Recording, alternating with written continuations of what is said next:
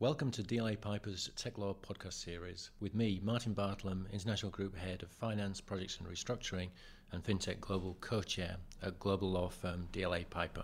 In this podcast, we are delighted to have an eminent industry executive join us to explore the future of the FinTech industry, all as part of our preparation for the widely acclaimed DLA Piper European Technology Summit 2019, which is scheduled for Tuesday 15th of October at ETC Venues 155 Bishopsgate in London. Via the DLA Piper social media channels, do look out for further details of that major conference, which will be attended by 350 senior legal and commercial executives. The agenda will include a panel discussion, which I will be moderating on the day under the banner of Competitors or Collaborators, the Financial Services versus FinTech Challenge.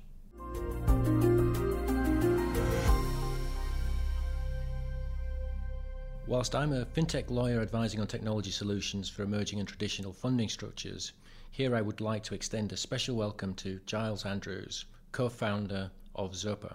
Hi Giles, for the benefit of our listeners, it'd be great if you would give us a brief introduction of your professional background. Thanks very much, Martin, and good to be here. So you're right, I was one of the founders of Zopa back in 2004. And we invented something quite interesting. We invented peer-to-peer lending, so a UK first, a business model that's been copied all over the world now, and has led to businesses like Funding Circle IPOing on the London markets and at valuations of over £1 billion. So a real business model that's here to stay. At Zopa, we are a consumer lending business. We lent about £1 billion, just over £1 billion last year.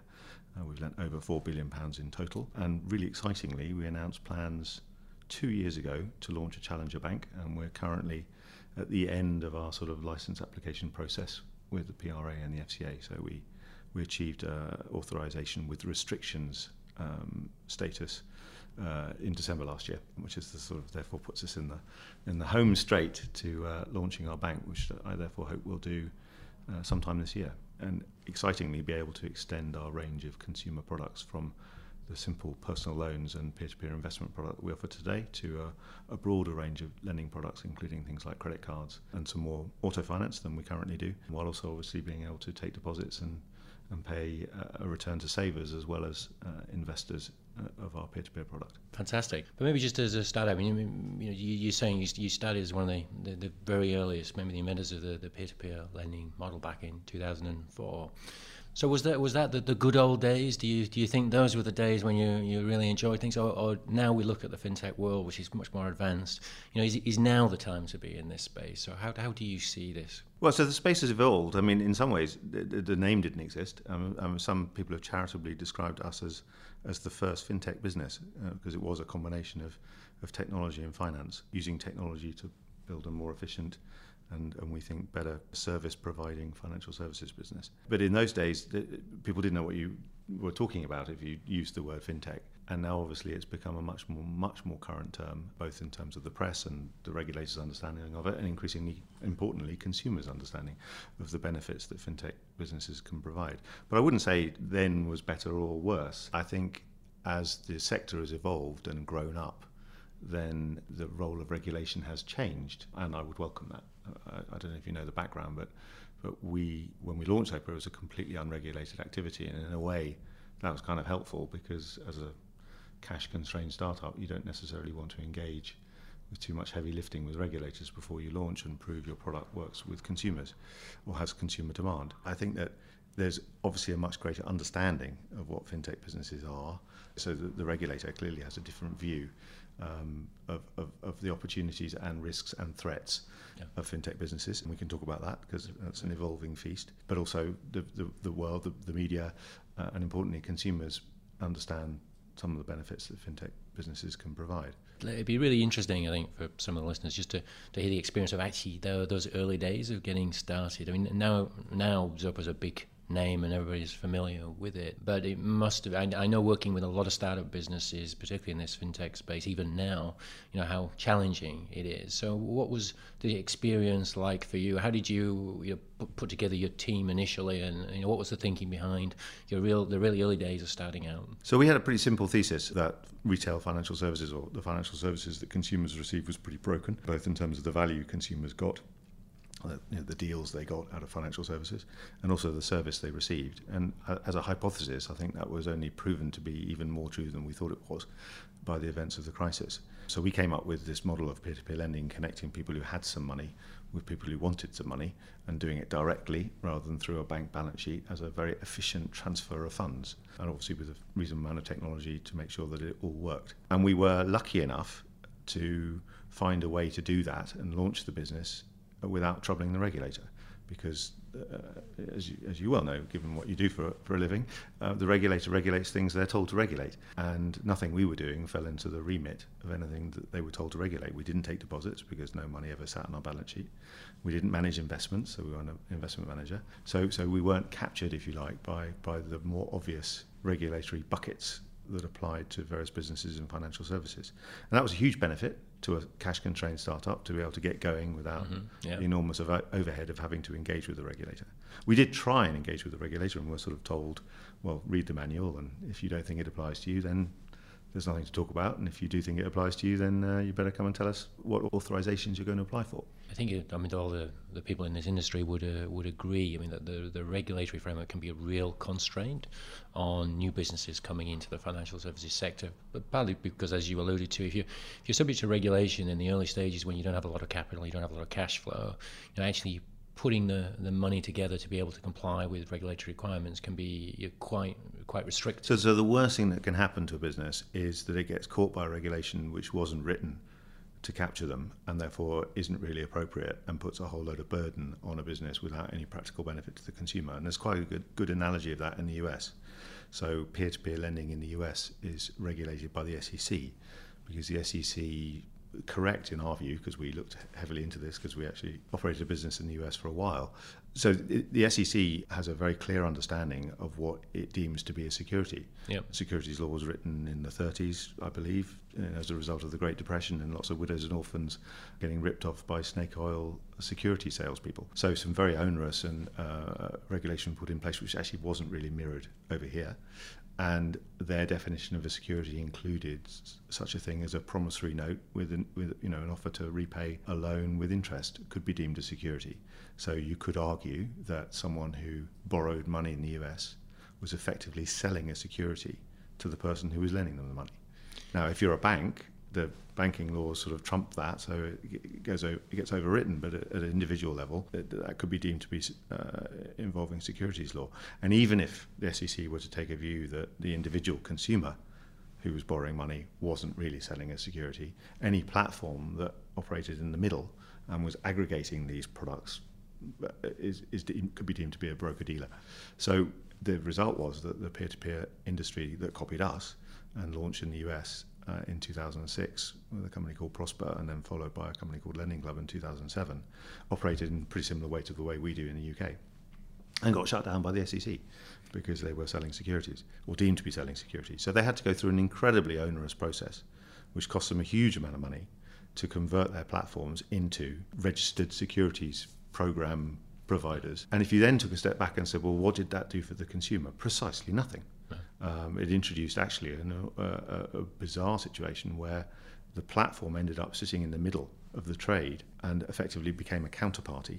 And there wasn't a direct link between a lender and a borrower, which is a huge strength of our model in the UK, because ultimately, if the platform were to fail, the lender still owns title to an asset and a claim from the borrower. But in this complicated US example, the platform sat in the middle. So in the event of platform failure, there will be an unholy mess where lenders would not have a direct claim. Because we started talking about how difficult it is for a startup to comply with some of the costs, and certainly regulation is a hurdle on that. But obviously there's a lot of other costs there as well. How did you approach the capital raising process in those early days?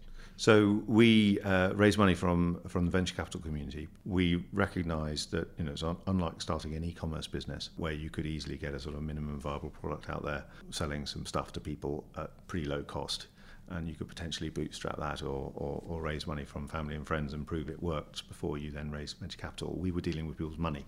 So from day one, we had to have a very robust platform and set of systems to safeguard their money. So we concluded that therefore we would need to raise venture capital from the very beginning.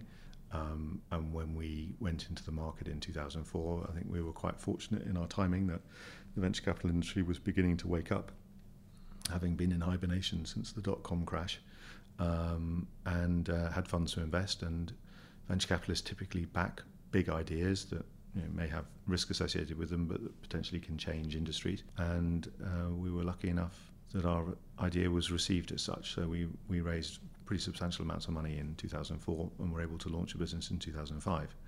The fact that we were able to do so without being regulated was a huge advantage. But that's also a double-edged sword, because other people can copy your solution that doesn't need regulation. And if you're not regulated and you're dealing with consumer money or people's money, be it consumers or businesses, then there's quite a lot of onus, if you like, on the moral integrity and probity of the people operating the platform, because that's ultimately their adherence to the more general laws of the land become what's important. And we became quite concerned when a couple of what looked like very fly-by-night copycats appeared, as long with some pretty respectable-looking copycats. So we decided to work with the respectable versions to actually do something really unintuitive, which was lobby for regulation, because we believed that we were all ambitious companies. We believed we'd become quite big one day, and by the time we're quite big, we're dealing with large amounts of consumer money. And someone would say, this should be regulated. We didn't design the framework, clearly, that's the job of the regulator, but we had an input, at least, into what the regulation would look like to avoid some of the pitfalls of them simply copy and pasting a set of regulation from another industry and applying it to our industry. And we actually got some good attention from them, from the Treasury initially, who pushed for it, and then followed up by the FCA in designing a set of regulation for peer-to-peer lending, which is unique in the world still, that it is a set of regulation that is unique to our industry. It's interesting and very, very, very relevant currently to the debate that's going on in the context of digital assets and digitalization of financial instruments, because again there's been obviously a lot of working with regulators, working with government in order to try and get an understanding of what that means, but also apply some underlying principles and codes of behavior to try and protect the customers, the consumers, but still allow flexibility to enable new businesses to go and invest and succeed in this market. So I'm quite interested that you actually lobbied for regulation, because certainly what we're seeing now is maybe looking more at applying an industry standard and getting regulators to accept the industry players are willing to commit to a standard. So maybe there is. Yeah. So I think so. We actually we deliberated extensively around whether or not we should push for some kind of standards-based approach. Mm-hmm. In fact, so the first thing we did was we formed a trade association called, imaginatively, the Peer-to-Peer Finance Association, and I became its chairman. And we set out a set of operating standards, and we thought, well, that's a good start, and we can get the media involved in understanding that these show that we have a very responsible view of the way we treat people's money. But standards only work for people who sign up to them. And we did find that, and while a number of the larger and I thought much more respectable members of our industry joined our association and signed up to the standards, and signed up to being policed by other members. And generally speaking, members of a trade association are going to be more aware of what's going on than a regulator. It's not to denigrate a regulator, but they have issues with bandwidth and resource. So that's quite an effective self-regulatory body, but it only works as far as the people who sign up to it. Our experience was that perhaps there wasn't enough of a sort of quality mark or differentiator for those businesses that had signed up versus those that hadn't. And we therefore were very alarmed that, given how young the industry was and how the industry is completely dependent on consumer trust, if there were to be a blow-up or someone were to misbehave in the sector who wasn't in our association or hadn't signed up to our standards, that would reflect very badly on the industry as a whole and potentially existentially. And there were a couple of very small failures, and thankfully they weren't large enough to really capture the imagination, but they were shots across the bow, if you like, that this could play out badly if there was a larger failure. So given that we couldn't get everyone to sign up to the same self-regulatory set of standards, we thought, well, we need to get this done externally, and who better to do that than the regulator? I mean, it's really interesting, and I think there are lessons to be learned from that for what's currently going on in terms of trying to build principles around some of the developments in the industry currently. So that's interesting from the insight as to how you try to tackle that and where that came to. Quite interesting to hear your views on the relationship with the regulator.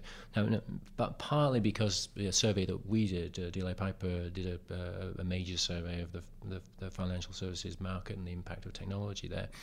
And we found that a lot of respondents took the view that the approach and the attitude of regulators in different markets was a major driver of attracting activity and development of activity in the space.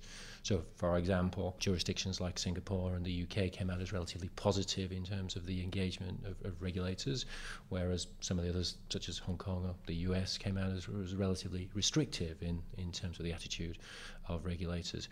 Are you still in contact working with the FCA, say, or other regulators in terms of? So I'm not working directly personally with the FCA, but I did for a number of years, and my view of the process of engaging with them was very positive. It's also very positive with the Treasury. The Treasury ultimately are the people, if you like, who draft the regulations clearly with the regulator's input. So that was the initial contact, and then the regulations are given to the regulator to flesh out in terms of a rule book, and that was a positive process. But you have to be aware that a regulator doesn't always come at every problem with us from the same point of view, and I think, without sounding too trite, the regulator is always concerned about consumer detriment, as they should be, and therefore their default position might be, our job is to help consumers avoid taking any risk. I would sort of add to that, consumers should avoid taking any risk they don't understand. When we were first in discussions with the regulator, their view was that peer-to-peer lending was inherently more risky than bank savings. Correct, we agree with that. There was some concern that some platforms were blurring the boundaries between the two and potentially giving the impression of a more savings-like product for something that was inherently riskier. And the regulator was uncomfortable with that. I think that was extremely fair, and the regulator challenged the industry to better standards of disclosure around the risks that consumers were taking. But they wanted to take it potentially a stage further, which was to say, actually, should we allow consumers to do this? Is it right? Are consumers able and informed, even with the right levels of disclosure, to make this kind of judgment? And our argument to that was very strongly, yes, they are. And frankly, it's a bit patronising to prevent them from taking risks to generate a more meaningful return than they can through the risk-free rate, which may even potentially be lower than inflation. So that was a debate, and we satisfied the regulator in that debate by demonstrating to them that our consumers who'd signed up to our service, and other leading peer-to-peer lenders as well, actually did understand the risks they were taking, and they were making a balanced decision saying, I do want to get a better return than I get by sticking it in a bank and earning the risk-free rate or something close to it, but I recognise that there's some risk to my capital in doing so. And the regulator was reasonably comfortable with that, but did say, in a few years' time, we're going to do a review and see whether we got that decision right. They then announced a couple of years ago that they were going to do that review, and we're in the process now of a review of the regulatory status, and we're having the same debate around whether or not consumers are making educated choices around the risk they're taking. And I'm a little bit concerned that some people might have changed, or some lobbying might have happened. Banks weren't terribly worried about us last time we had the debate. They were perhaps a little bit more concerned today, and the regulator has said that they are concerned around this particular risk. Do you envisage if they do advance anything, it'll be around conduct of business, or? Well, in the consultation, one of the things they've asked about is whether or not people should be limited in the amount of assets that they commit, whether or not there should be even greater disclosures. And I believe that disclosures are pretty good. They can always be improved, and that's the way we should work with the regulator on making sure that everyone's very comfortable with the right level of disclosure. But there are quite a lot of financial products that I can go out and buy as a consenting adult that involve significant amounts of risks that are covered by a disclosure risk statement of some sort, and not a test. And I think a test introduces a concern in consumers' eyes that isn't necessarily justified for the riskiness of the product compared to other products that they can purchase more freely. And I agree with you. I think there's a lot of inconsistency in terms of the way products are perceived and the effective level of regulation that applies because of the perception, rather often than the reality. Do you think that that's something that we need to spend more time working with regulators, for instance, to educate them around the risks, or do you think obviously there's been things like the sandbox and there's the engagement initiatives that have actually probably made it easier in the UK for new businesses to talk with the regulator and get the regulator to understand what it is that they're doing. But I mean, do you think there needs to be more education or a different way of approaching some of these issues? I'm not sure I'd use the word education. That's probably would sound wrong, that the regulator needs educating. But there's clearly a constructive dialogue, and I think you're right that there is not always complete consistency. And at the end of the day, they're human. So I think it's a question of constructive dialogue and trying to make your case. I mean, I think you mentioned the sandbox, and that's a really interesting. I mean, it's not directly relevant to what we do because we're an established business, but I was actually involved in something called the Blackett Review of FinTech, which was a group put together by George Osborne to sort of investigate whether the UK could, and if it could, how best to promote a sustainable advantage in fintech. And the sandbox was something that group came up with, and it came out of the chairman of the report was a guy called Sir Mark Walport, who was the government's chief scientist, who had a medical background and a research background, and he came up with this really interesting idea, saying, in the world of drug trials, at some point you have to test drugs on humans, and there's a prize of curing cancer, and there's a risk that you might kill some humans in trying to achieve the prize. So in some ways it's a silly analogy, but it's a question of the quality part of the analogy was that you have to manage risks, and you have to do so in an incredibly controlled environment. So you have to go to the drugs regulator or whatever he's called and say, we intend to do this test, and this is how we're going to manage the risk, and this is the range of outcomes it could achieve, and this is what we do if it goes wrong, but ultimately we're going to have to try this out. The analogy was to go to a regulator and say, we want to test a proposition on customers, and we want to test the proposition on customers before we've invested enormous amounts of money in building technology and paying lawyers to tell us how to get through regulation, because if customers aren't interested in the proposition, there's no point making that investment. But if we can test things out, that could help UK be more innovative and boost R&D spending, all that kind of good stuff. And therefore we go to a regulator and we say to them, if we're going to test this proposition, this is the most people could lose, for argument's sake, and if they were to lose that, this is how we will pay them back, etc., etc. And once we've done that, we can do two things in that process. One, we can build a relationship with the regulator so they understand what we do, and two, we can go to our investors and say we've tested a proposition and it seems to have legs and consumers like it or businesses like it, whichever is appropriate, and therefore we want to raise some real money to develop it further, and we've got a route through regulation that potentially looks more purpose-built. So as an initiative, I think it's fantastic, and it's interesting that it's been copied all over the world. I was going to say it's been a real success, and well, the FCA. I hope I'm not going to offend them by saying that they were in the room, so there were representatives from the FCA in the review, and as this discussion was going on, some of them were going sort of slightly pale at the prospect. But now, of course, it's fantastic for them because it's one of the reasons why they get hailed as amongst the most far-sighted regulators in the world, and get to go and speak around the world at conferences talking about Sandbox. And in fact, they're leading an initiative to create more pan-European or even global sandboxes, which is really exciting. Yeah, I agree. I think it's been a real success. I think it gives confidence to the regulator, and it gives confidence to the participants that are looking to develop business. It's a softening of the approach, which I think was necessary, particularly in this innovation, in this area of innovation. Let me ask you a separate thing that came out a little bit of your answers earlier. I mean, do you see it was part of what you're doing, part of a democratization of the investment process?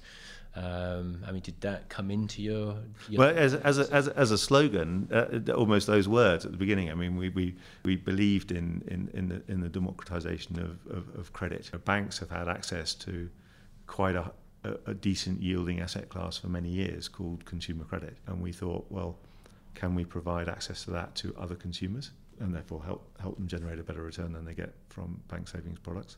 And similarly, the other side of the same coin is, can we provide a fairer product? Fairer, better value, a better delivered product, and democratization was a word that we banded around. It's an interesting concept that there's a group of consumers in society that are effectively excluded from being able to engage in an activity which is relatively sensible, profitable, and potentially safe. I would agree with you that if the disclosure is all there and the protections are in place, it seems inappropriate to exclude large chunks of society on the basis that they're deemed not to understand the risks. So it's interesting. If you ask them directly, they get quite offended by that. Yes. So we've got quite good evidence of this in terms of talking to our customer base, some of whom might fail some more established tests of sophisticated investors because they're not terribly wealthy. And I'm not sure it's appropriate that wealth is the only test of sophistication. But certainly retired people managing a portfolio maybe of £100,000 worth of investments, and maybe they've got 10,000 in peer-to-peer, they're quite offended if it's suggested to them that they don't understand what they're doing. Well, let me take you on to a topic which is more personal to us to a certain extent. So through your years of development of the business, you must have worked with professional services providers quite closely for a number of years. Obviously, we're one of the largest law firms in the world, but we see ourselves as really partnering with businesses, and particularly maybe with growing businesses as they're more reliant sometimes on what we provide. What's your experience? What was your experience there? What could we as professional services providers have done better? What did we do well? What could we have done better? So we made a decision right at the beginning that we would actually run quite a high-powered in-house function. So given we were inventing a new business model in a highly regulated industry, we really wanted to understand how this could or would affect us. So we employed a general counsel who's actually gone on to become probably sort of world-renowned as one of, if not the leading peer-to-peer alternative finance specialist. You probably know him. And he quite quickly said, "That's great. I'll take the lead on understanding how our unique proposition fits into the world of regulation, because I want to learn and I want to become a great expert in it. But also we need advice on general consumer credit type stuff, because regardless of what the regulator thinks about us wearing our peer-to-peer hat, we will have to always comply with things like the Consumer Credit Act anyway. So we need proper, decent representation." And we went to a major London law firm, Hogan Lovells, and they took a view that we were interesting people and probably took a bit of a risk and did some good work for us early on, and we've worked with them for 14 years. So actually, law firms, professional services, we've worked with the same accountancy firm, PwC, since we started the business. Again, a company that probably took a bit of a risk on a startup, and shows that some of those bets ultimately work. We've covered a huge range of topics. I'd like to say, thank you very much for coming and spending the time talking with us on this subject.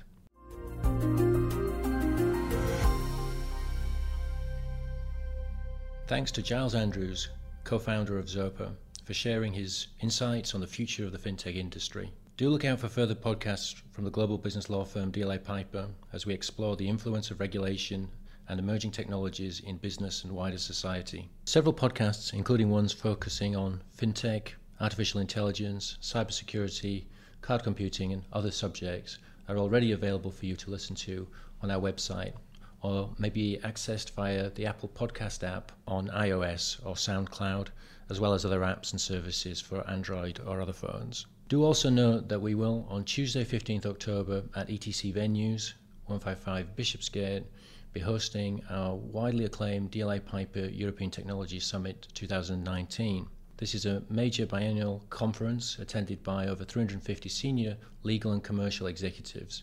We're looking forward to eminent industry executives joining us for the panel discussion. I will be moderating on the day under the banner of Competitors or Collaborators, the Financial Services versus FinTech Challenge. Do follow DLA Piper on our social media channels and look out for further details due to be published soon, allowing you to register to join us for that exciting full day exploring a variety of aspects of digital transformation and emerging technologies across multiple industries with industry leaders from across Europe and beyond. Thank you from me, Martin Bartlam, International Group Head of Finance, Projects and Restructuring, and FinTech Global Co-Chair at global law firm DLA Piper.